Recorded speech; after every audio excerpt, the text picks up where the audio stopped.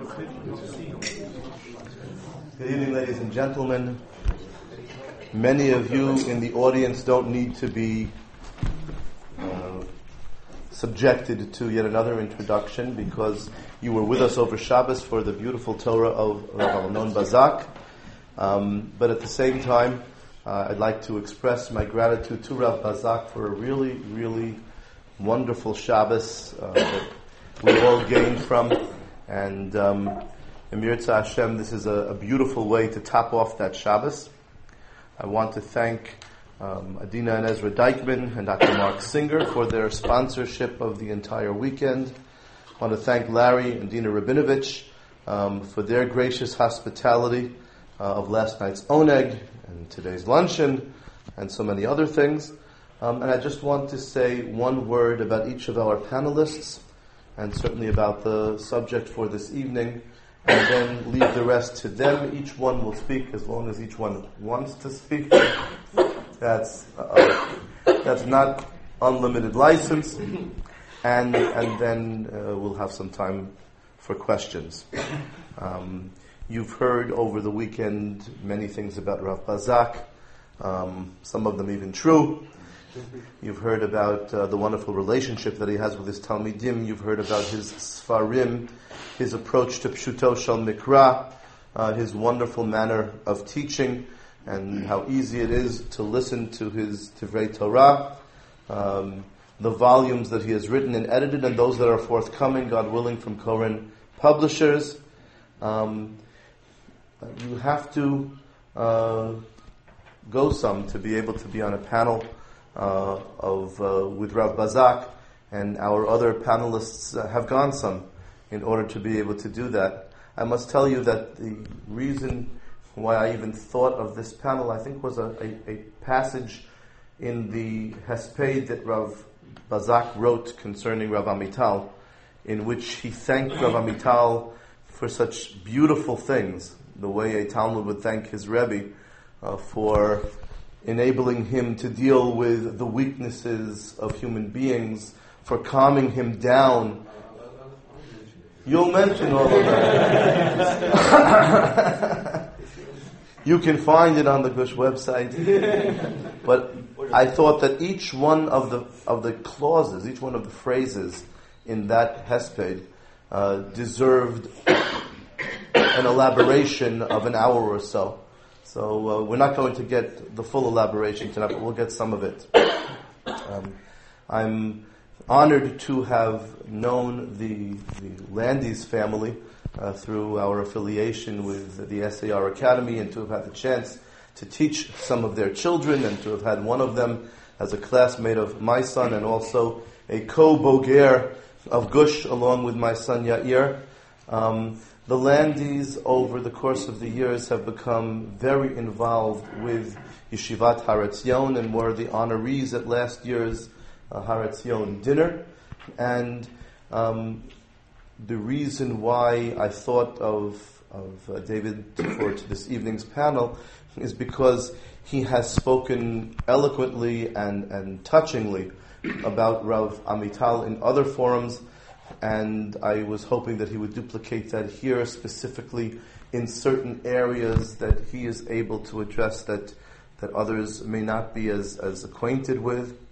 And then Rabbi Ryan is a story in and of himself. Rabbi Ryan has been a model before me for quite a few years. When I was a freshman in Yeshiva University High School, he was a freshman Rebbe in Yeshiva University High School. And since then, he has founded one yeshiva, served as a principal in another yeshiva, taught in many places, and formally and informally. For the last decade, he has been at Yeshivat Har Etzion, being a personage of warmth, a mashgiach ruchani, and just somehow manages to find his way into the hearts of so many Talmidim. And I'm now a fan for life, because truth be told, we had a third panelist that was basically lined up, and he came to me last week and said, about a week ago, and said that he can't do it. He has a conflict. So who do you ask on that type of notice? Well, a week's notice is too much for Rabbi Ryan. So I got his phone number, and I was told, oh, he just left. He's landing on Thursday morning. Here's his phone number. I called him on Thursday morning, and he, anybody else would have said, is it bekavadik? You ask somebody on Thursday morning to speak. Do you know that I have a Shabbaton that is taking place in NYU? And there is such a thing as jet lag, and not a word, not a whimper. You'll hear the whimpers later. But I am personally grateful, and our program is grateful, and it will be greatly enriched by your presence. And now these people are here because of the looming and towering presence that Rav Yehuda Amital Zatzal was in their life. A man who could encompass a philosophy with a few words, as Rav Bazak mentioned last night, and who touched those who were at the yeshiva and those who weren't. When I was at a dinner, there are very few dinners that I enjoy going to, but Gush is one of those dinners. And when I was at a dinner, I think he was about 80 at the time, I felt I had to go over to him and say, you don't know me, but I know you, and I've been so influenced by what you've written. It is so normal. It has helped me so much, and I don't really remember, he just responded, nodding and smiling like you do when somebody gushes over you. But that's the sort of influence that he's had over people at a distance. Imagine over the people who knew him up close. And it's an honor to have three such people here this evening who will speak to us on various aspects of the legacy, Mishnato Shel Harav Amital Zecher Tzadik Livracha.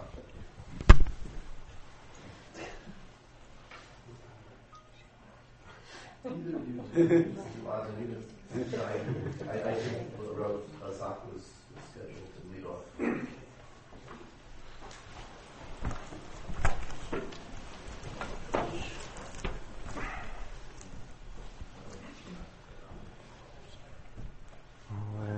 It's a little bit difficult for me to speak about Rav Amital, so I'll read from the papers that I prepared. For decades, Rav Amital Zatzal served as a Shliach Tzibur on Rosh Hashanah and Yom Kippur. One of the most memorable sections of the Tefillah was in the Chazarat HaShatz of Musaf of Rosh Hashanah. When Rav Amital began the Zichronot blessing, he would chant the section with a special melody, and then, in a most surprising manner, he would recite a pair of words twice. Ashrei ish shelo yishkachecha, uven adam yit'ametz bach. Why did Rav Amital recite the words uven adam twice, a practice that is not universally accepted during Chazarat HaShatz? I never heard him explicitly relate to the manner, but in light of what I knew about Rav Amital and his conceptual teachings, there was no need to ask him about it. The simple explanation was his conceptual approach to the issue of men, which I shall try to clarify at this opportunity. When I am asked what is the most important thing that I learned from Rav Amital, I reply with a brief answer: the legitimacy to be a human being, with all of man's complexities. Before I arrived in the yeshiva, this was a very difficult issue for me. The rabbinic figures whom I had met in the yeshiva high school where I had previously studied taught us that someone who truly wishes to serve God must totally cut himself off from this world. A true scholar is someone who overpowers all his passions, rises above all his weaknesses, and all his life enjoys the splendor of the Shekhinah. This model that stood before my eyes was a great challenge. There was something very attractive and exciting about this ideal. But as I grew up and understood that I could never stand up to such expectations, I almost despaired of the aspiration to serve God in a serious manner, and thought that I would have to direct myself to a life of mediocre religiosity, which is not really connected to the true ideal. My encounter with Rav Amital in particular, and with the approach of Yeshivat Har Etzion in general, was for me a great surprise. I didn't immediately understand intellectually what I was absorbing from the atmosphere in the yeshiva, but little by little I grasped the new message. No longer was I presented with an ideal that was detached from reality, but with a recognition of the human dimensions of man. No longer disregard and repression of the human side of man with all its deficiencies and passions, but rather recognition of all these aspects of man and understanding that one cannot totally overcome them. No longer a pessimistic attitude toward man, who all his life stumbles because of his passions, but rather an optimistic attitude toward man who, despite all his weaknesses, succeeds in reaching moments, even if only isolated ones, of feelings of elation and closeness to Hashem. It should be emphasized that this message didn't stem from an inclination toward compromise or restriction of aspirations. Rav Amital certainly demanded of his students that they invest themselves and toil in Torah day after day in a systematic and orderly manner. But Rav Amital was big enough to recognize the smallness of man. He strove to find a balance between realistic aspirations, which are likely to advance a person, and recognition of reality, according to which oversized aspirations are liable to lead to dishonesty and frustration. Rav Amital would often cite the well-known comment of the Kotzker Rebbe on the verse, "Ve'anshei kodesh tihiyun li," and you shall be, excuse me,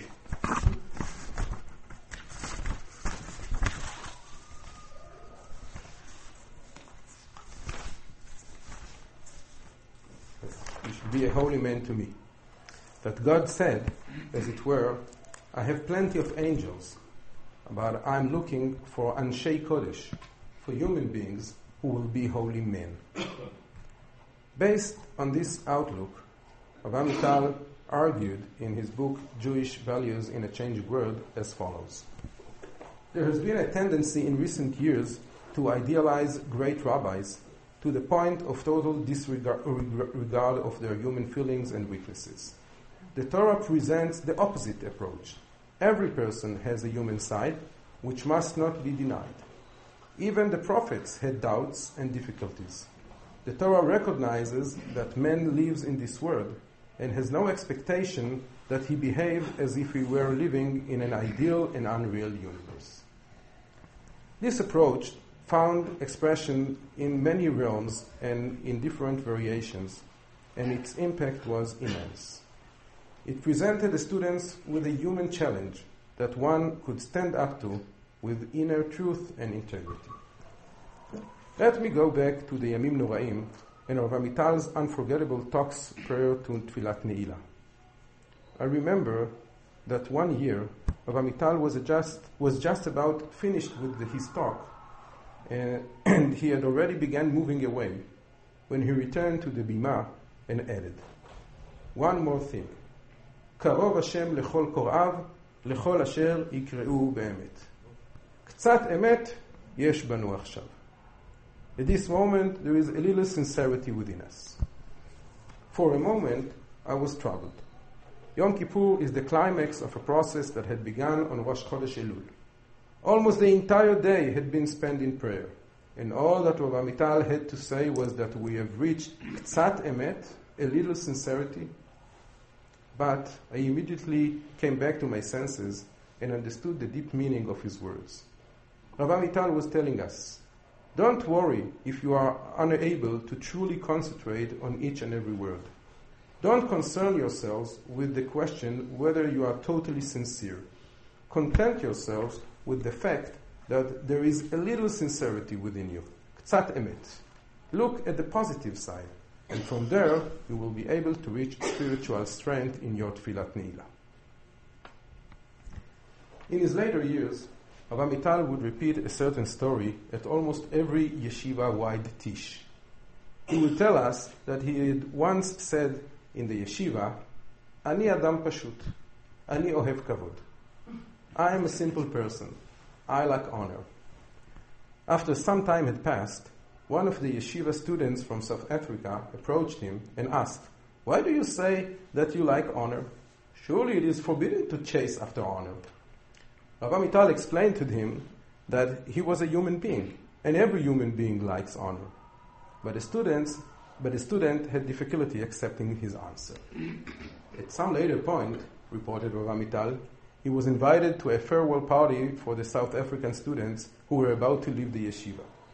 At that party, that same student stood up, shared the Dvar Torah, and in the end he said, "And now, at the end of my year in the yeshiva, I can Baruch Hashem say that I too like honor." Rav Amital took great pleasure from this story, but I frequently noticed that the student didn't fully understand his position on that matter. At one of the teachers, I stood up and asked permission to explain the meaning of the story. I first emphasized that Rav Amital avoided external expressions of honor. For example, in his local Bet Knesset in Givat Mordechai, he sat in an ordinary seat, and so too when he prayed in Alon Shvut, he was very careful to sit in one of the back rows.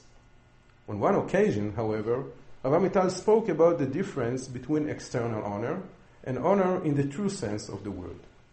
He noted that students had come to him and told him that they had tried to arrange a meeting with a secular school right after Rabin was murdered, and they were welcomed only after the school understood that they were students of Rav Amital. This is the honor, that feeling of satisfaction that no human being can say that he is indifferent to it. When Rav Amital said that he likes honor, he was referring to honor of this sort. After this introduction, I must add what may be self-evident. When Rav Amital said that he likes honor, he was teaching his students a fundamental lesson. I am a human being. I am not an angel. I do not try to wrap myself in a cloak of false modesty. And you too, do not try to repress natural feelings and create artificial responses to the real world. I know of no more humble statement than Rav Amital's "Ani Ohev Kavod." The truth is that Rav Amital saw himself as continuing in the path of Chazal on this issue, and he pointed to many sources where the Tanaim and Amoraim conducted themselves in this very manner. Let me briefly mention one example that Rav Amital would often bring. The Gemara cites the words of Rabban Yochanan ben Zakkai to his students when he blessed them shortly before he died. Amar lahem, Yehi ratzon shetehem mora shamayim alechem kemora basar vadam. May it be God's will that the fear of heaven shall be upon you like the fear of flesh and blood. The students said to him, "Is that all?" So he said to them, "Ulevai, ted'u, כשאדם עובר עבירה, אומר שלא יראני אדם." If only you can attain this, you can see how important this is, for when a person wants to commit an avera, he says, "I hope no man will see me." Rav Amital argued as follows. Rabban Yochanan ben Zakkai's students thought that the standard for fearing heaven should be raised. Their master taught them, however, that while from an ideological perspective they are certainly right, practically speaking, it should be recognized that it is in human nature to experience the fear of flesh and blood in a much more tangible manner. We should be very happy to reach a similar level of fear of heaven. This educational approach of Rav Amital had a great impact of the development of the study of Tanakh in Yeshivat Har Etzion. As is well known, the yeshiva gave rise to a process which had merited the name the Tanakh Revolution, a return to the study of the plain sense of Tanakh. Over the years, the yeshiva's approach has grown and developed. Rav Amital himself was not involved in teaching Tanakh, but it seems to me that the yeshiva's entire approach to Tanakh study would not have developed without him. The return to study of the plain sense of Tanakh immediately stirs up the question how we are to relate to the complexity of many biblical heroes. Indeed, various schools of thought that attacked the yeshiva's approach to the Tanakh study argued that studying the Bible in its plain sense diminishes the figures of our forefathers when it presents them as human beings who occasionally err, who sometimes even sin, like ordinary people. It seems that Rav Amital's position was one that categorically rejected this position. Do we wish to see artificial, angelic figures who neither err nor sin? What do such figures have to offer us? Should we falsify the plain sense of Tanakh in order to create unrealistic characters? Or perhaps just the opposite. Based on an understanding of the complexity of biblical figures, we should adopt a different approach to life, which doesn't view human complexity as something essentially negative. The spiritual backing that Rav Amital gave to consideration of the human dimensions of man is what more than anything else made it possible to return to the plain sense of Tanakh and to make Tanakh more relevant than ever.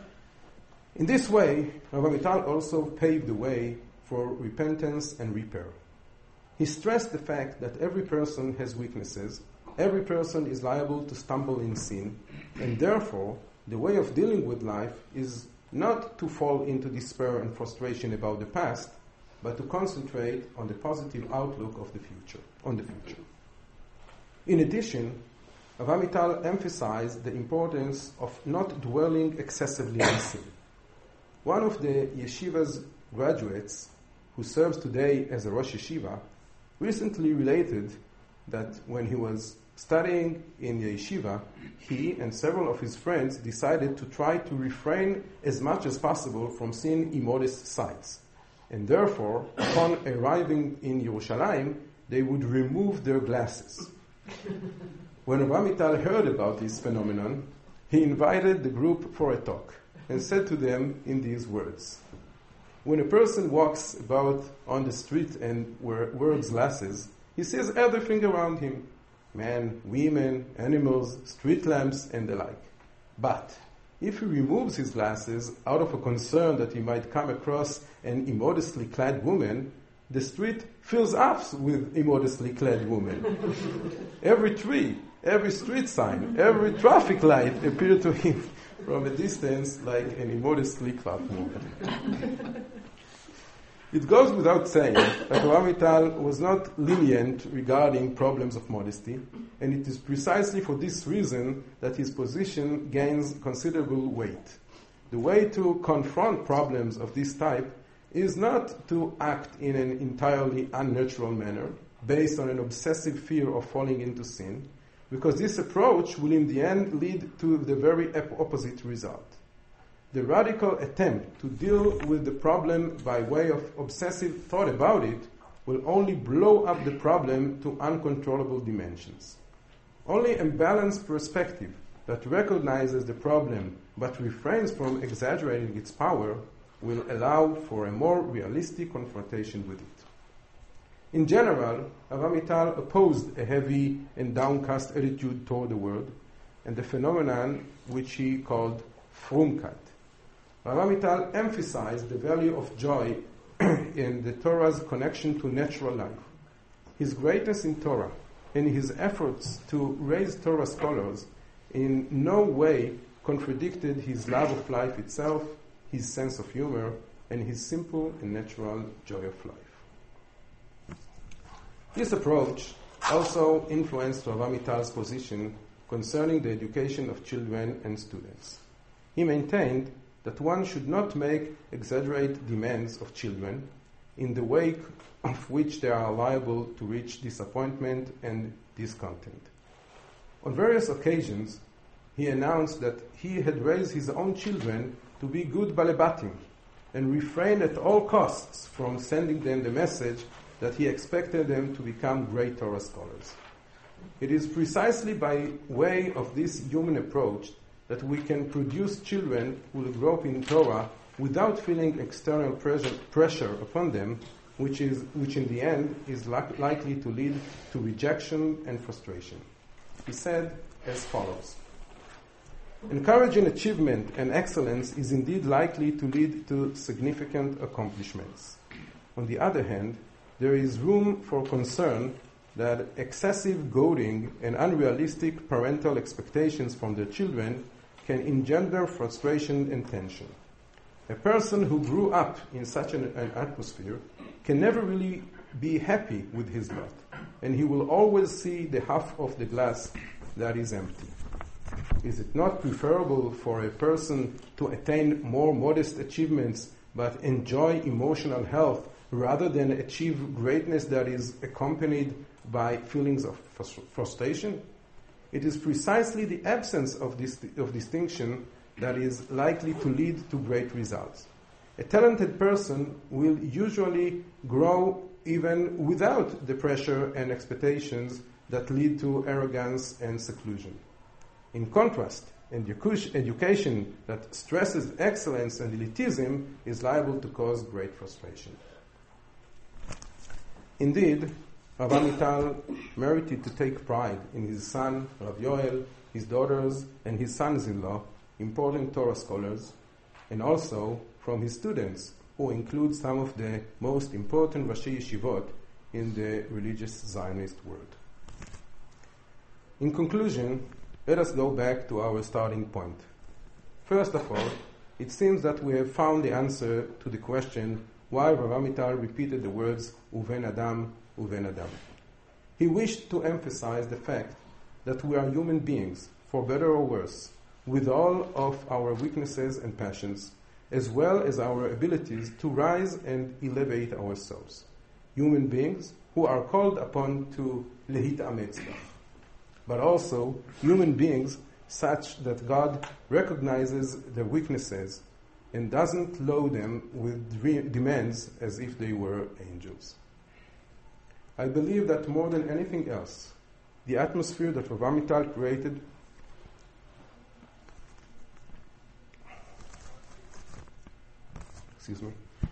in the Beis Midrash of Yeshivat Har Tzion, surrounding this approach, is what made it possible for me and for many others to aspire to grow in Avodat Hashem, in the study of Torah, without frustrations about what cannot be achieved, and precisely because of that, with strivings to attain what can be achieved. I wish to conclude with a few short words that I wrote as part of a hesped for Rav Amital shortly after we were informed of his blessing, that wasn't mentioned before. Thank you, Mori V'Rabbi. Thank you for fascinating my spiritual words, for the legitimization that you gave me to be myself, for calming me down at difficult moments, for teaching me not to become alarmed by human weaknesses.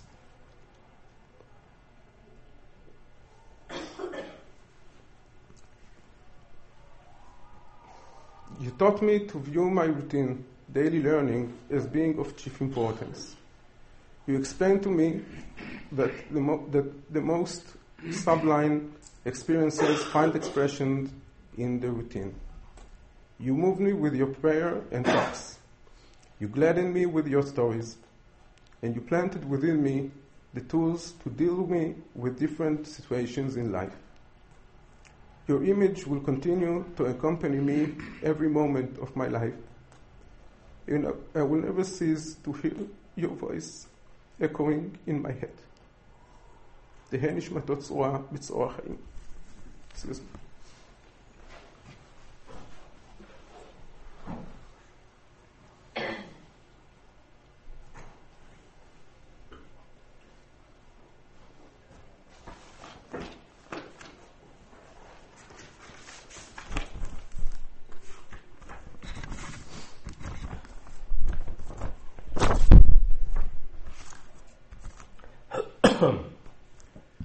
Rabbi Rosenberg asked that I address Rav Amital's perspectives on the Shoah, as well as his involvement in national politics.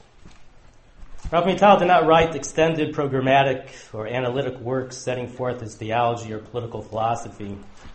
His thought was expressed through sichot and shiurim delivered to his talmidim, and in his life, the actions and stands he took as a religious leader and public figure. With respect to Rav Amital, it is impossible to separate the thought from the man the ideas from the life. Any discussion of Rav Mital's thought and views must begin with his biography and his personality. Yehuda Klein, Rav Mital's original name, was born in 1924 in Grosswarden, Hungary. Grosswarden was then the second largest Jewish community in Hungary with 30,000 Jews, a third of the city's total population. Young Yehuda studied Torah and Cheder at the age of 14, was among a small group of students who formed the nucleus of a new yeshiva started by Rav Chaim Yehuda Levi. The 4 years that Yehuda Klein spent in Rav Levi's yeshiva coincided with the first years of the Second World War. The Germans reached Hungary in March 1944, and Yehuda was soon sent to a labor camp, while his parents and siblings were later sent to Auschwitz and Mauthausen, where they perished. In the small sack of belongings that he packed in the ghetto before leaving for the labor camp, he included some Sforim, a Tanakh, a Mishnayos, and a small book of essays of Rav Kook.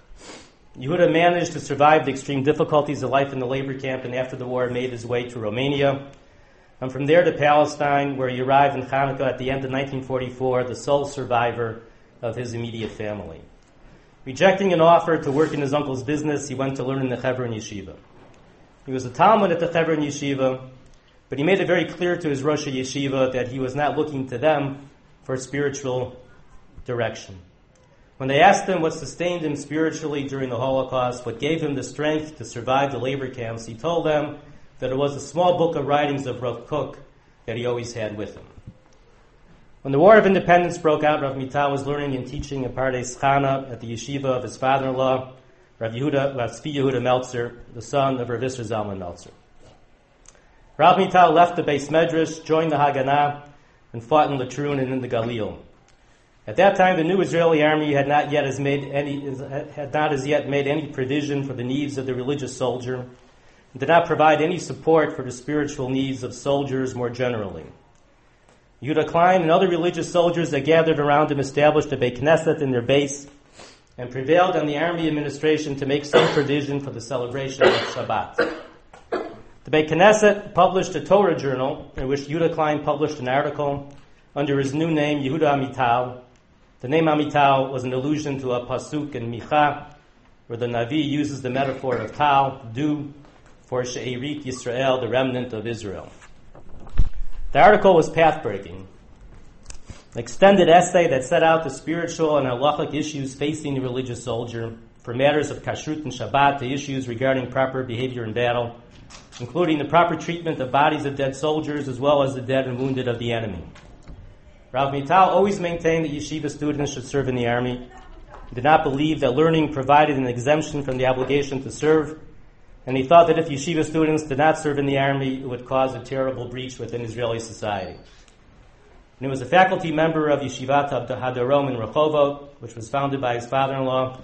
Rav Mital formulated the idea of the Yeshivat Hesder, a yeshiva that would combine regular yeshiva studies with service in the army. Rav Meltzer was able to get the necessary army and government approval for the first such program at Yeshivat HaDarom. After 10 years at Yeshivat HaDarom, Rav Mital decided that he needed a new challenge and moved to Jerusalem with his family. 2 years later, the Six-Day War broke out. For Rav Mital, the swift, decisive victory that followed, the terrible foreboding and profound pessimism that dominated Israel during the months preceding the war, the capture of East Jerusalem, the Har HaBayit, and Yudah and Shomron, was divine demonstration that we were living in the period of the Geulah, and that the final stages of the redemption may be at hand. It is with a sense of messianic expectation and exhilaration that Rav Mital answered the call to head the new yeshiva in Gush Etzion that was being established by Moshe Moshkevitz, and was a member of the original Masuot Yitzchak, one of the kibbutzim in Gush Etzion, that was destroyed by the Arab Legion during the War of Independence. The new yeshiva, Yeshivat Har Etzion, was established as a Hesder yeshiva, combining yeshiva studies and army service in accordance with the model created by Rav Mital and Rav Meltzer at Yeshivat HaDarom.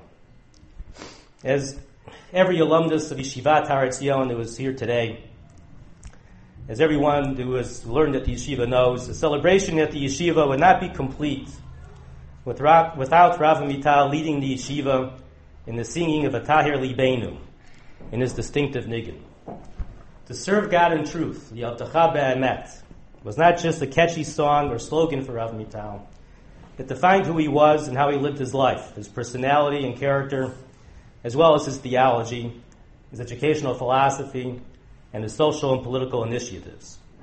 To serve God in truth was a task he set before himself every day of his life, and it involved a constant struggle to be honest with himself and others, and to respond appropriately to the challenges and changing complexity of religious life in Israel today.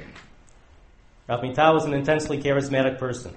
He had the ability to electrify crowds, knowing exactly how to raise them to ecstatic heights through his nigunim, nusach, and dance, or how to shake them to their core in his sichot and public addresses with the perfectly chosen phrase and message. On a personal, individual level, he was able to connect in a deep way with all types of people. Fellow Talmidei Chachamim and Rosh Yeshiva, the Bali Batim in the Shul, Givat Mordechai, military personnel of all ranks, from commanders to generals, politicians and prime ministers, Talmidim and parents, Datiyim and Chilonim, intellectuals and artists, Israelis and Jews in the Tfutzot. Charisma, especially in religious leaders, has become a dubious or suspect quality of late, and generally for good reason. Rav Mital's charisma, however, flowed not from a deviously fabricated persona, but from his authenticity. He hated in himself and others affectation and pretense. He believed quite strongly that in order to serve God in truth, one must be true to oneself. He was radically independent. He was unafraid to speak his mind and to call others to account. He felt beholden to no one. He would often say that he was not afraid of other rabbis. He was only afraid of HaKadosh Baruch Hu. Just as he valued his own independence and considered it essential to serving God in truth, he valued independence in others as well, his colleagues, his students, and his opponents. Rav Mital's theological approach to the Shoah was characteristic of his personality, radically honest and resistant to simplistic, evasive, or self-deceptive explanations. He felt very strongly that anyone who did not recognize the Holocaust as the greatest tragedy to befall the Jewish people, greater even than the destruction of the Beis HaMikdash, was engaging in its denial. He rejected conventional explanations offered by religious thinkers for the Shoah.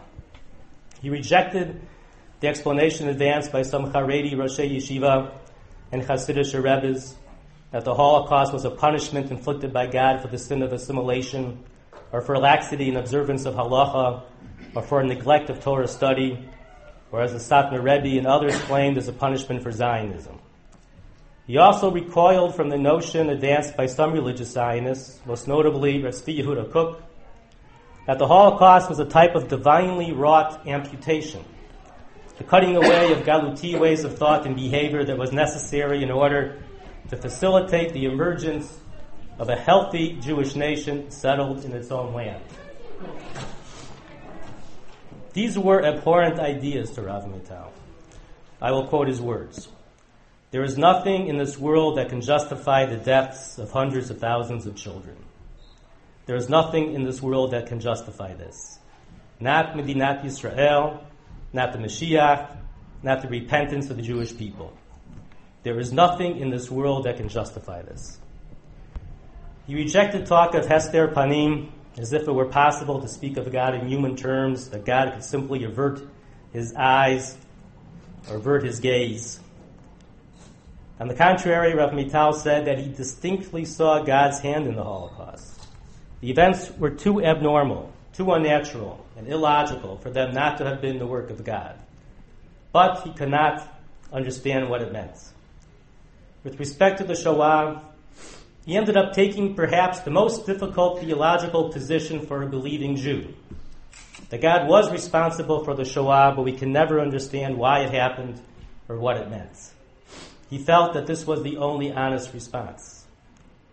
He emerged from the war with his emunah intact, with a deep sense of God's terrible might and man's absolute dependence upon him. But he could no longer base his avodat Hashem on the concept of hakarat hatov. After what he had witnessed, his service of God was to be ever founded on yira, fear and awe, but not on an acknowledgement of God's beneficence. He was also left with a deep sense of man's capacity for evil and the distinctiveness of the Jewish people. During the war, he said that he recited the bracha of Shelo Asani Goy with tremendous feeling, with a deeply felt but tragic sense that it was better to be among the slaughtered than to be among the brutal killers. It was not just that he survived the war with his emunah intact. For Rav Mital, it seems, after the Shoah, there was no other choice but to have emunah. Rav Mital would often relate the following story. After the Nazis invaded Hungary in 1944, he and his friends had heated discussions about what they should do. One, Yoshua Hager, who was a nephew of the Vizhnitzer Rebbe, insisted that the best option was to flee to Romania. The young Yehuda Klein argued that there was no reason to think that they would be better off in Romania since the Nazis were there as well. He was also concerned that this plan was not feasible for most local Jews, including himself, who did not have the necessary funds or connections with Jews in Romania. He argued that they needed to prepare to die al Kiddush Hashem. This had been the message of his Rebbe, Rav Levi, who himself was murdered by the Nazis. Hager indeed escaped to Romania with the physical and financial assistance of the Vizhnitzer Hasidim, who were located on the border. And from there he made his way to Eretz Yisrael. Not long after Rav Mital reached Eretz Yisrael after the war, he visited the kibbutz at Kfar Etzion. There he encountered the same Hager, the nephew of the Vizhnitzer Rebbe, who was shocked, even outraged, to see Rav Mital alive. Is that you, Yehuda? You survived? You who told us to die al Kiddush Hashem? After calming down a bit, Hager then asked, somewhat sarcastically, Yehuda, are you still religious? Do you still believe? Rav Mital answered him, and if I didn't remain religious, if I ceased to believe, would any of the questions have been answered? If I were no longer religious, would anything be in any way more clear or understandable? On the occasion of a celebration at the yeshiva, the 40th anniversary of his Aliyah, Rav Mital spoke of his experience in the Shoah, and he confessed the terrible burden he carried throughout his life for having survived. Millions perished in the Holocaust and I was saved, he said, as he speculated openly as to its unfathomable meaning. Was it because Hashem singled him out, or was it just an accident? On the one hand, if he knew for certain that God singled him out, he felt that he could not have lived with the sense of obligation that knowledge would have produced. On the other hand, how deeply would he have wanted to be chosen by God in that way? It was because of these haunting questions, Rav Mital explained, that he never had the inner strength to establish for himself, as many other survivors had done, an annual day of celebration for having survived the war. In that same talk, Rav Mital said, I am a simple, small person, but when I survived, I thought I needed to more than redouble my strength in order to fill the places of those who did not make it here. That gave me the courage to do things that were beyond my natural abilities. When he spoke of doing things that were beyond his natural abilities, one of the things he apparently had in mind was his having become a Rosh Yeshiva. He used to say that he became a Rosh Yeshiva in order to demonstrate that even a Yehudi Pashut, a Pashut Yid, can be a Rosh Yeshiva. Just 5 years after the yeshiva was founded, his Talmidim were called to battle when the Yom Kippur War broke out in October 1973. 8 students of the yeshiva were killed in the war, and others were wounded, some severely. The yeshiva's losses were disproportionately heavy. The yeshiva had only 200 students at the time. Soon after the war broke out, Rav Mital told Rav Lichtenstein that he was giving him the keys to the yeshiva, that he could not function as a Rosh Yeshiva while Talmidim were at the front and falling in battle. For the entire Zman Choref winter session, a span of approximately 6 months, Rav Mital raced from one base to the next, from one military camp to another, on both fronts, from the Golan to the Egyptian side of the Suez Canal, to provide support and comfort to his students and to other soldiers. And he grieved and mourned with the parents and families of the students who fell, delivered Aspedim and Levayas and Shloshims, and visited the wounded. In the hesped that Rav Lichtenstein gave for Rav Mital at the yeshiva, Rav Lichtenstein said that Rav Mital lived those 6 months in a state of meito mutal lefanav, of a person whose immediate relative had just died. The experience of the war was traumatic for Rav Mital. He felt a deep responsibility for and a deep connection with the 8 students who were killed, and he carried their memory with him for the rest of his life. In an allusion to a medrash, he referred to the 8 students who died as the 8 princes, Nesichim. I quote his words from an emotional talk he gave on the 30th anniversary of the war at the military cemetery in Jerusalem.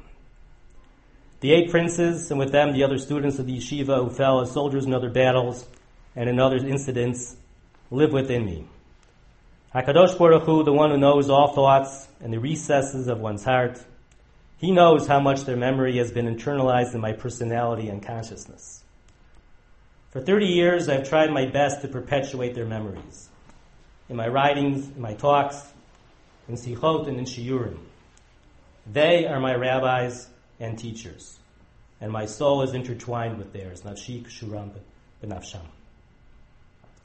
The war was traumatic emotionally and personally for Rav Mital, and theologically as well. Rav Mital believed that God revealed himself through historical events, particularly events that affected the Jewish people. As a firm believer that the return of the Jewish people to the land and the founding of the State of Israel marked the Atchalta de Geula, the beginning of the redemption, how was the war to be understood? In the end, the Israeli army was victorious, but only after considerable loss of life and a frightening risk to the very existence of the state. In a passionate talk that he gave at the yeshiva not long after the war, at which I was privileged to be present, and which was later published and widely read by the religious Zionist community in Israel, Rav Mital insisted that the process of the Geula was inexorable, and once it had begun, there could be no retrogression. The war needed to be viewed from within a biblical and messianic perspective, and Rav Mital carefully explained how, when viewed in that light, sense could be made of the war as a further step in an ongoing historical process of Geula. In the years subsequent to the Yom Kippur War, however, Rav Mital's perspective changed, and his certainty that we were living in the time of the Atchalta de Geula weakened. He would often point out that Rav Kook was certain that the Geula had begun, and other Mavasrei HaGeula, heralds of the redemption who lived in the 19th and early 20th centuries, were also certain. But despite their certainty of living in a time of Geula, none of them anticipated the Shoah. It is likely the traumatic experience of the loss of life in the Yom Kippur War, as well as in the First Lebanon War, affected his thinking, as did a growing preoccupation with the Shoah. But Rav Mital was also deeply troubled by his perception that Israeli society was not realizing the promise of redemption as conceived by Rav Kook in traditional sources. That a Jewish state in the land of Israel would attain a level of ethical and spiritual excellence that would serve as an example, a beacon of light to the nations of the world. Rav Mital's reconsideration of the advent of the Geula was accompanied by his reaction against the emergent ideology within religious Zionism, initiated by Rav Kook's son, Rav Tzvi Yehuda, and his students, some of whom were Rav Mital students as well, the founders of Gush Emunim, that established settlement of the land, Yishuv Haaretz, as the highest religious priority and value. Rav Mital thought that this constituted a perversion of the thought of Rav Kook. Rav Mital pointed out that the commandment of settling the land of Israel, Yishuv Haaretz, that was articulated by the Ramban, was referred to by Rav Kook only once in his voluminous writings. The importance of Musar, ethics, on the other hand, is a repeating theme that pervades Rav Kook's writings. Rav Mital maintained that there is a hierarchy of values, Sulam Arachim, that the safety and preservation of Am Yisrael came first, followed by Torat Yisrael, and only then by Eretz Yisrael. He was therefore in favor of territorial compromise for the sake of peace. He also recoiled from the exclusivist ideology of Gush Emunim that did not allow for other paths in serving God in the state, and the view advanced by several of its leaders that Yishuv Haaretz overrode natural morality and ethics. He viewed that kind of absolutism as dangerous and foresaw its leading to acts of Jewish terrorism. Religious Zionism needed to be in the center of Israeli society, for only through its connection with the center could it exert influence upon the direction and character of Israeli society. It is difficult and messy to be within the center. It requires constant evaluation of priorities, the necessity to compromise on lesser values in order to advance higher ones. It's easier to maintain one's purity, but by marginalizing itself and alienating the Israeli mainstream, the aspiration of religious Zionism to create an ethical and moral society that would be an example to the world or Lagayim would be defeated. In response to the growing extremism that he perceived in the religious Zionist movement, Rav Mital founded the centrist religious political party Meimad in 1988, which advanced moderate positions with respect to issues of religion and state, and most significantly supported territorial concessions for the sake of peace. In the ensuing elections, Meimad did not succeed in attracting sufficient votes to gain a seat in the Knesset. In the wake of the assassination of Yitzhak Rabin, Rav Mital was appointed as a minister in the government of Shimon Peres, was called upon by the Prime Minister to act to repair the breach within Israeli society between religious and secular Jews. After his service as minister, Rav Mital resumed his full-time duties as Rosh Yeshiva. The 1996 elections, Meimad was reestablished under Rav Mital's leadership and ran again, this time as a faction within the Labor Party, and succeeded in gaining a seat in the Knesset and continued to have representation in the Knesset for a number of years. As he de-emphasized the notion of Atchalta de Geula, Rav Mital placed greater emphasis on the idea of the founding of the State of Israel as a historic Kiddush Hashem. Rav Mital understood the Holocaust as the greatest Chilul Hashem in history and the founding of the State of Israel as a tremendous Kiddush Hashem. He was therefore very sensitive to any acts of Chilul Hashem that he saw taking place, and he was not quiet about it. When the Sabra and Shatila massacres took place, he called upon the Mafdal, the religious Zionist party, to leave the government and was openly and sharply critical of the religious Zionist rabbis and leaders who were against the Commission of Inquiry and who supported the expansion of the war with an assault on Beirut. When Baruch Goldstein murdered dozens of Arabs at the Marat HaMachpelah, a public fast day was declared at the yeshiva and they lay in Vayachal and Mincha. In the wake of the assassination of Yitzhak Rabin in 1995 by Yeshivat Hesder graduate and Bar Ilan student, Rav Mital accepted the offer of Shimon Peres to be a minister in his government in order to help heal the terrible rift between Chilonim and Datiyim. The stands he took, his support to the peace agreement with Egypt, which included the evacuation of Yamit, his support to the Camp David Accords and the Oslo peace process, the founding of the Meimad Party and its association with the Labor Party, his view that the occupation had a corrupting effect on Israeli society, the yeshiva's vehement opposition to the calls by many religious Zionist rabbis and religious soldiers to refuse orders during the disengagement from Gaza. These stands marginalized him within his own community of religious Zionists, of which he was a founding father, and he was subjected to condemnation and even abuse. But whenever asked about it, Rav Mital would insist that he did not care. For he was not afraid of rabbis or other people. He was only afraid of HaKadosh Baruch Hu. For Rav Mital, Emet, truth, was not a fixed, stable system that provides a definitive method of resolving conflicts among competing values, one that is always determinative of the proper course of action. He believed that kind of truth was illusory. We are but humans living at a particular moment in a complex world, one in which it is not often always so clear what is the right and the good. Rav Mital's approach was to cultivate in himself, and as an educator and leader in his students and followers, a constellation of fundamental values and traits that provide the means for reaching sound decisions about important issues that realize the goal of Li'avdacha Be'emet. These values and traits have at their foundation Emunah and serious Talmud Torah, but also include compassion, personal authenticity, the recognition of others and other points of view, the importance of reason and practicality, the recognition of one's own limits, the need to lead and not dictate, and above all, the recognition of the complexity of human life in the service of God, and the consequent need to constantly review and check, and even reverse one's own view and opinions. Rav Mital's approach may not be fashionable among contemporary Orthodox Jews for whom stable definitions and definitive systems are so attractive. Rav Mital contended that easy, sure, and fixed solutions to complex questions are deceptive and even dangerous. And most importantly, simplistic answers fail to meet the demand of what HaKadosh Baruch Hu expects of us.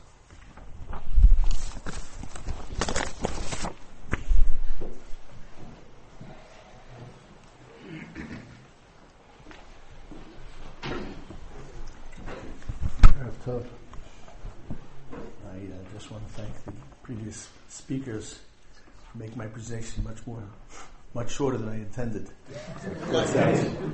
I cross out it. Oh, I won't say that. I won't say that. So you will benefit. I'm looking at my relationship with Rav Amital from a perspective of someone who was a student, but most recently. I didn't go to the yeshiva. I jokingly say I don't know if I would have accepted the yeshiva. I came later on the more senior program, but I was fortunate enough to be able to establish a kesher with Rav Amital.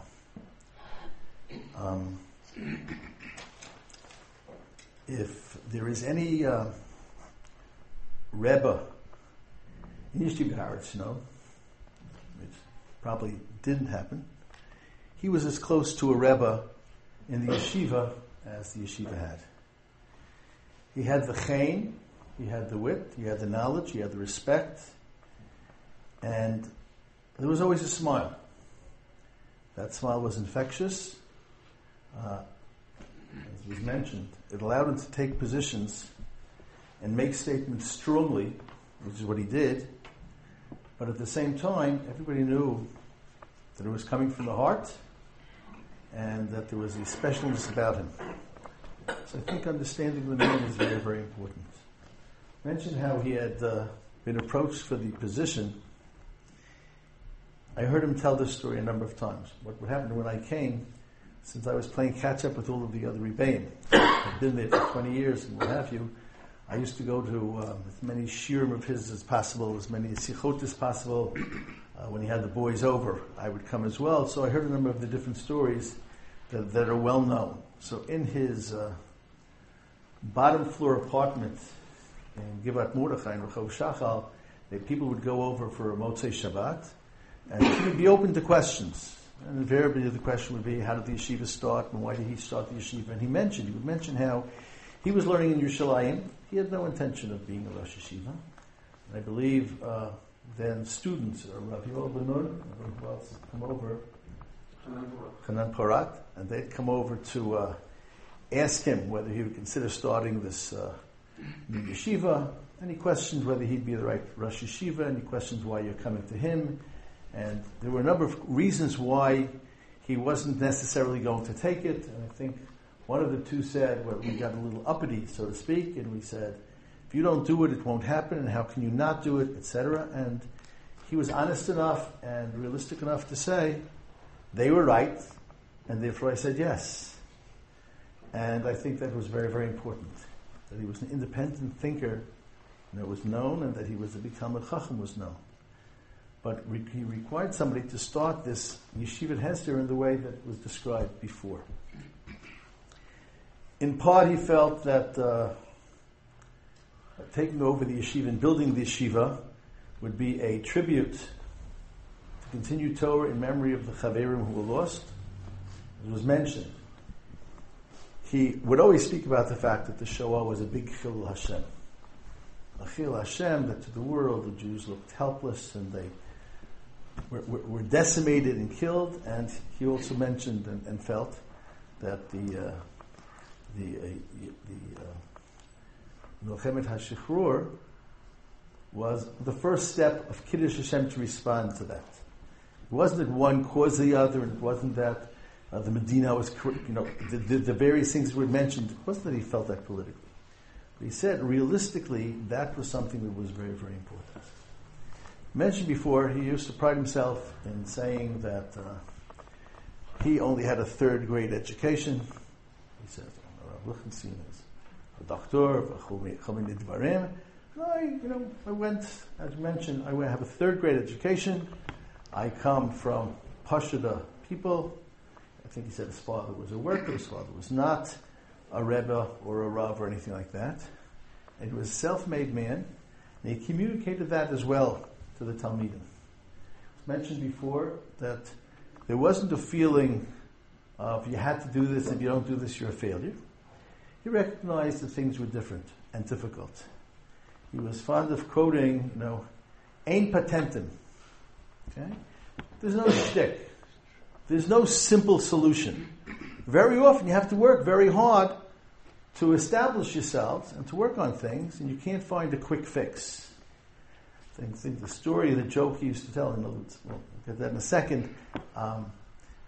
He used to say that if somebody comes over to you, you go to a rebbe or you go to a miracle worker, and he'll be able to give you a lot of answers to a lot of things. But if you can ask them, and he offers to tell you the secret and the quick path to Yiras Shamayim, then he's a quack. He says there are no patented.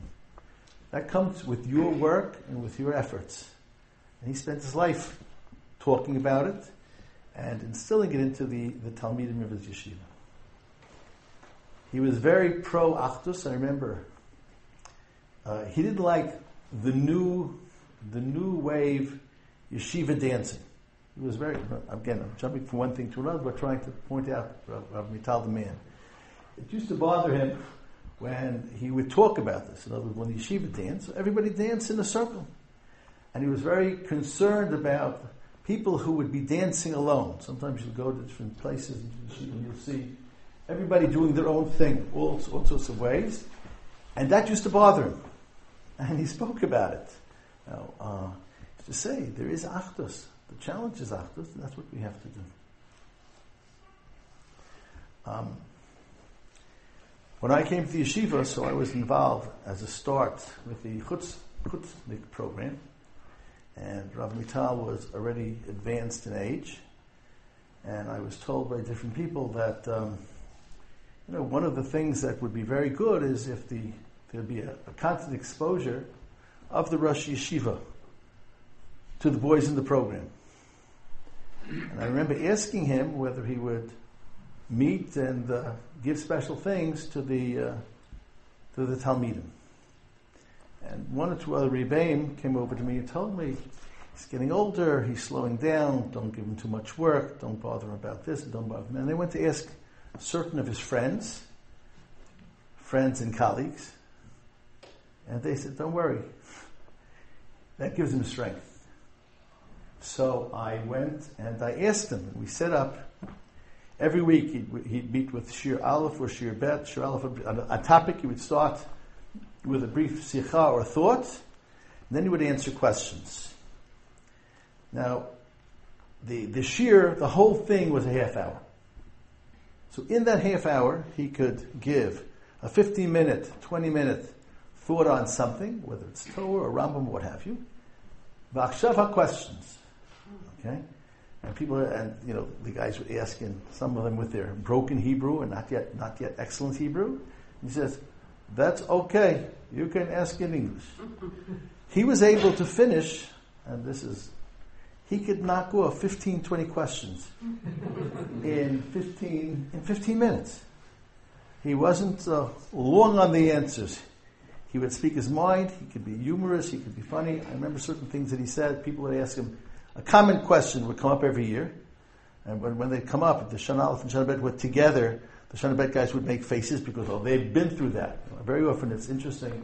I maintain that Shana Bet students very often have amnesia because they forgot how they might have been as Shana Aleph students. Therefore, they can't understand why certain questions could be asked. But one of the questions, we're going back to the States, and we only have a certain amount of time, and what should we learn? And what's better to learn, etc. Something he was known to say all the time was, you have to learn Masha Libo Rotza, Masha Libo Chofetz. Pick something that you want to learn and have kaviyut. He said it could be a little in the morning, a little at night, but there should be consistency. I think that gave the Talmidim a feeling of hope in terms of their fear of going back and not being able to do what they did. He told them that. When he told them, for example, also, when you go back, you'll be in the world. When you open the newspaper, don't go to the sports first. Somebody said, don't go to the financial section first. He said, read the headlines. Read about what's going on in Eretz Yisrael. Know what Eretz Yisrael and Medinat Yisrael's situation is. Then you can do other things as well. In other words, in a nice way, he wanted everybody to know that we accept that Eretz Yisrael Amidat Yisrael is in our center. He told people to come back. It came discussions, and people would ask, should we come back, and what should we do, and how should we deal with our parents, etc., etc. And I know one of the things he used to say was, Eretz Yisrael, they have enough batlanim. If you're going to come back with a plan, come back to improve the situation in Israel. A lot of people took that seriously for many, many years. But he said, don't just come with no knowledge. Don't come without a plan. It's interesting, I heard this from his son. And it wasn't mentioned, but I used to say when we speak about the yeshiva, one of the miracles about the yeshiva is that you could have two Rosh Yeshiva sharing position of Rosh Yeshiva for 40 years. Neither one killed the other. Okay? Neither one got involved in politics. They bantered all the time. There was, quite a bit of give and take. But it was a sight to see. And it was a pleasure to watch the love and respect that they had for each other. That doesn't mean that Rav Amital wouldn't make a joke about the timing of Rav Lichtenstein's speaking on occasion, or that he's the doctorate and he wasn't.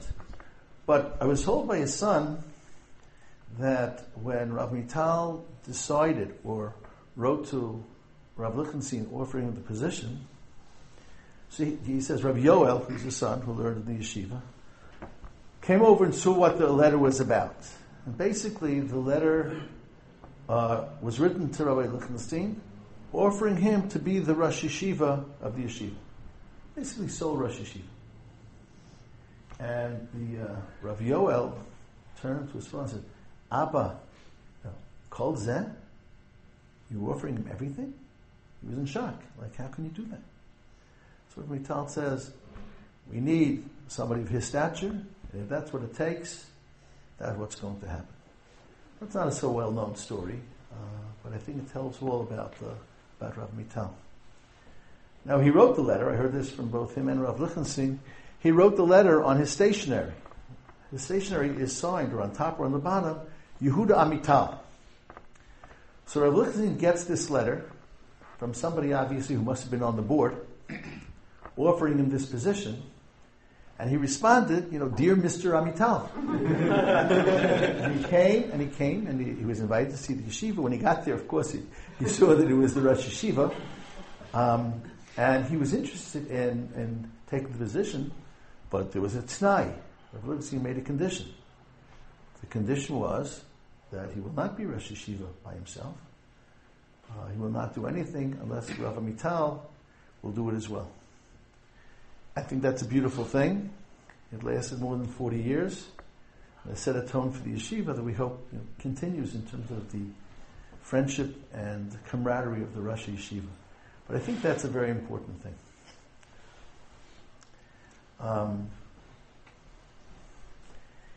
He had the power and the desire to empower his Talmidim.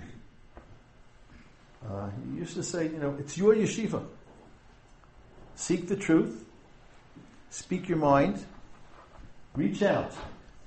And do your thing. There's a story about the fact that there were sometimes public disagreements.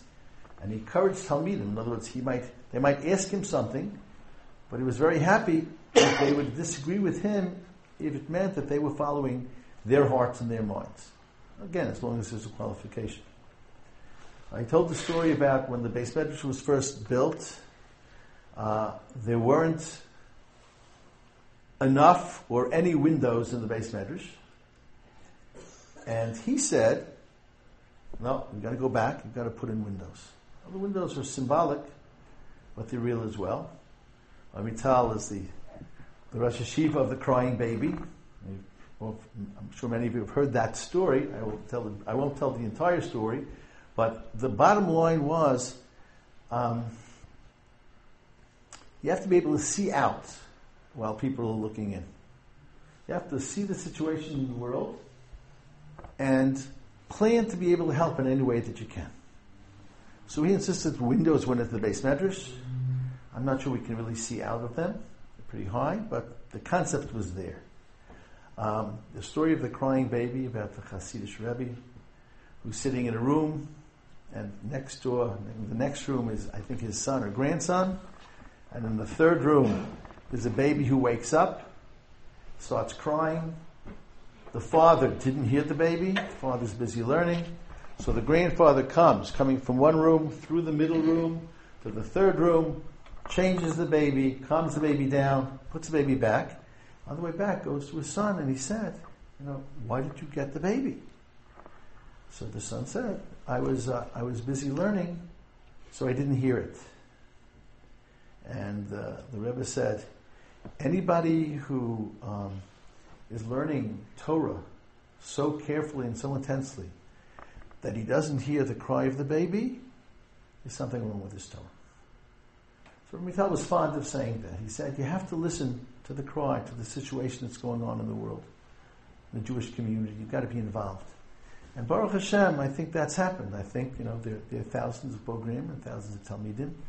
I'm just coming from a Shabbaton in NYU, New York University, of Talmidim who were in various universities, secular universities, and Yeshiva University, and they come back and there's a camaraderie, and they're doing things in many different places. I mentioned the Rosh Yeshiva who came out of the Yeshiva, but the people in all walks of life who rally to that call, and I think that's very, very important as well.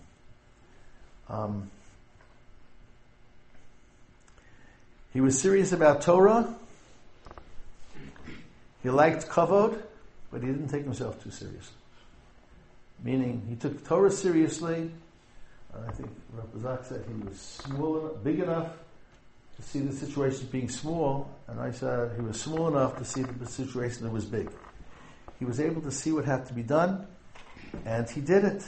And we're grateful to him, eternally grateful to him. I think I have one more thing.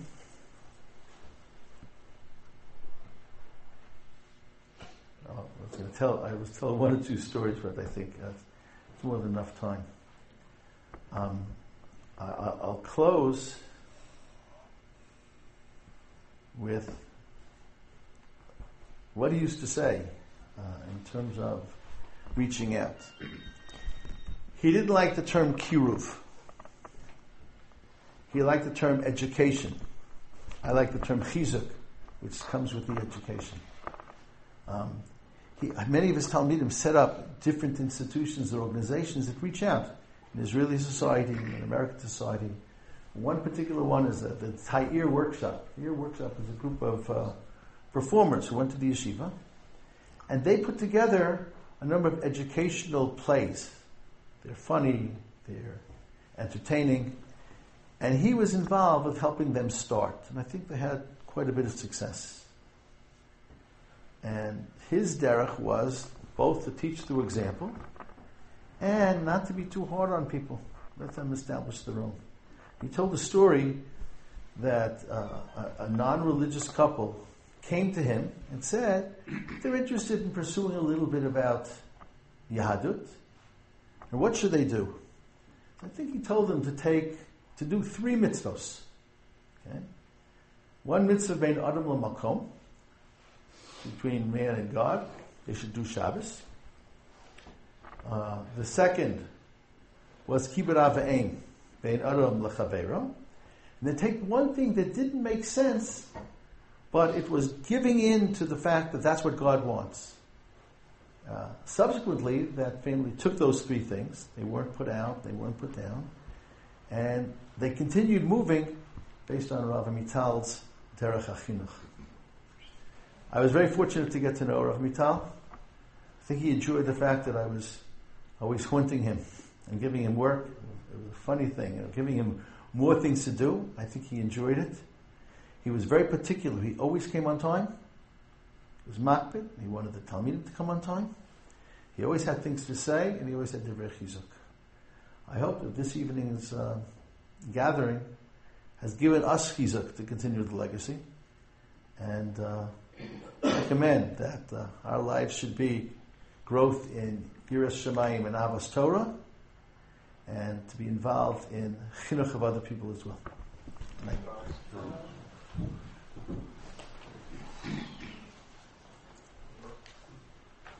There are some evenings which are informative, some which are entertaining, and some which feel important and you feel like you leave them changed.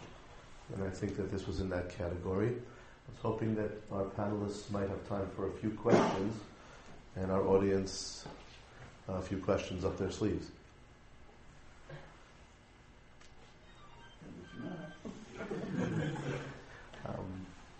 I'll break the ice. It has to do with the Shoah, but it's not only directed to David. What you said about Rav Amital saying that the relationship with God after the Shoah is no longer based on Hakarat HaTov. So he continued it, as I recall, by saying that it's based on that it's impossible to live without God. It's sort of like, almost like attached at the hip, that in Brera. And I've never fully understood his avodah did not evince the idea of it's just because I have to, but it had so much warmth and ahava to it. The philosophy and the life just don't seem to jive. Can you set me straight on that?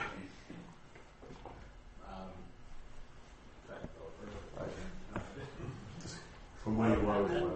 Okay, I don't know if I can set you straight necessarily. I think maybe I didn't phrase it qualified exactly right, but I think it wasn't that only that he felt he had to believe in God, but there was also a tremendous closeness that was, I think, established in the wake of the Holocaust between Amital and God. By his having that experience that he talked about, it having seen God in God's hand, there was a tremendous cleaving there between him and HaKadosh Baruch Hu, which he always talked about, HaKadosh Baruch Hu. Now, was there more to it than that, besides Europe? I think you're right.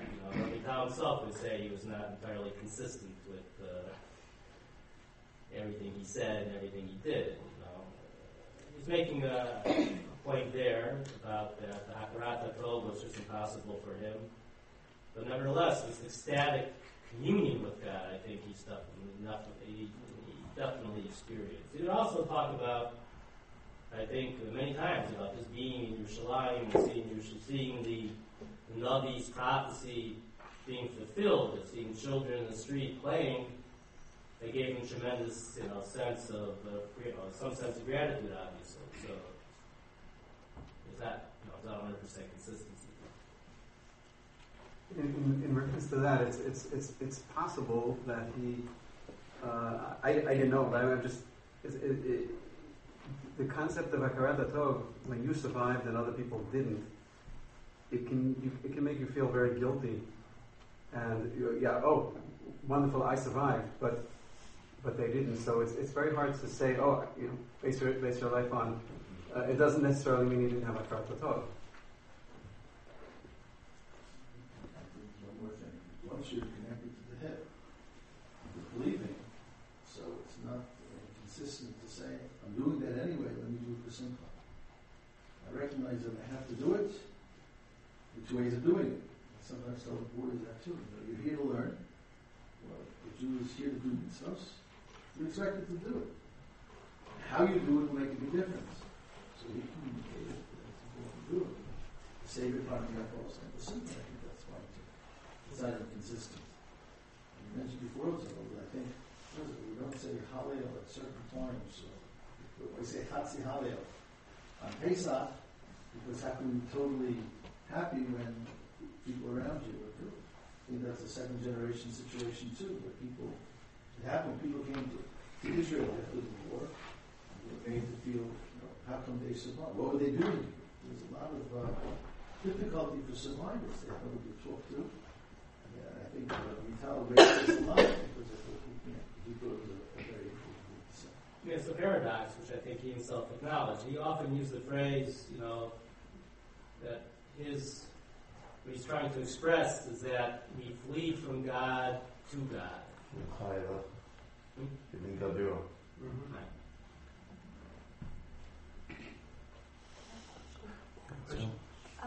What was Rav Amital's did he change his position on land concessions the few years before he passed on in light of the terrorist bombings, in light of peace talks that were going nowhere, in light of different prime ministers offering 98% of the West Bank and still no agreements?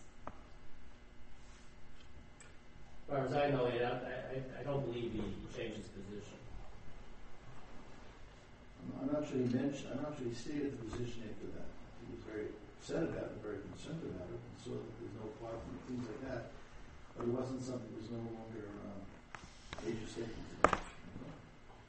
He just stopped talking about these issues the last couple of years. And when I was editing his book, Ha'aretz B'nei Adam, I asked him if he wants to add a chapter of this issue of Am Yisrael, Eretz Yisrael. So we thought about it for a day or two, and afterwards he said no. So it wasn't in his last years, it wasn't that important to him as it was. It was probably important. It wasn't good. That important to speak about, to write about. Yes, the part about writing Rabbi Lichtenstein. Two questions. Number one, how did you find Rabbi Lichtenstein? Number two, what did you think Rabbi Lichtenstein would bring to the yeshiva? And number three, in the total picture of the yeshiva, was bringing Rabbi Lichtenstein accomplished what Rabbi Amital wanted? The last two questions are very simple. He heard about Lichtenstein, his greatness in Torah, and he felt that the yeshiva needed to grow, develop. So we brought along Rabbi Chaim. Every year he's saying that he thanks God for bringing up Lichtenstein. The biggest school in his life, that he used to say. And he brought over Lichtenstein to the yeshiva. The first question is a very good question. I don't know. Maybe they can help us. I believe Rabbi Lichtenstein was looking to Israel. I know he was. I believe he was. How did Amital hear about Amital was in the world. He was a worldly man. He was a worldly man.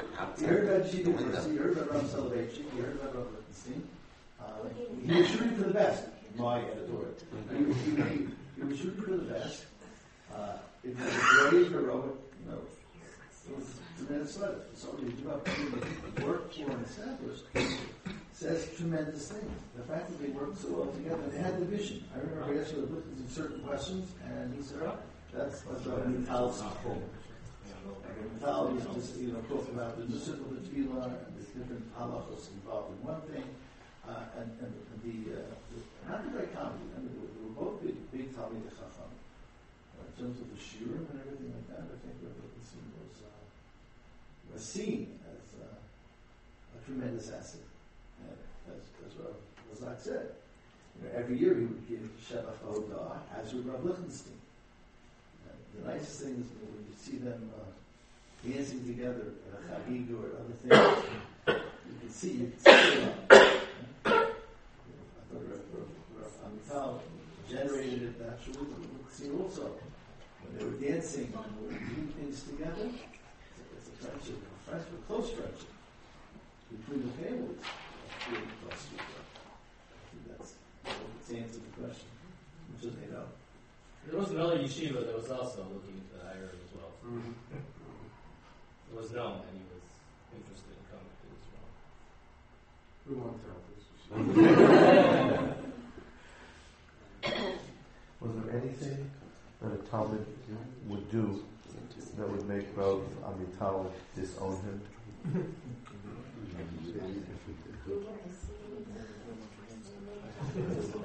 I don't know any Talmud.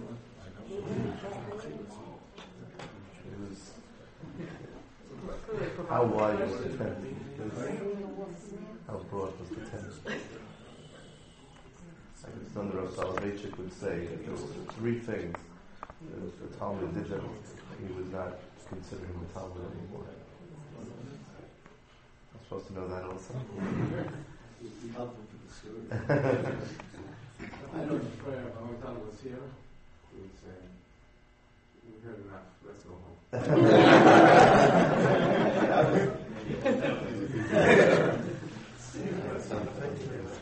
No problem.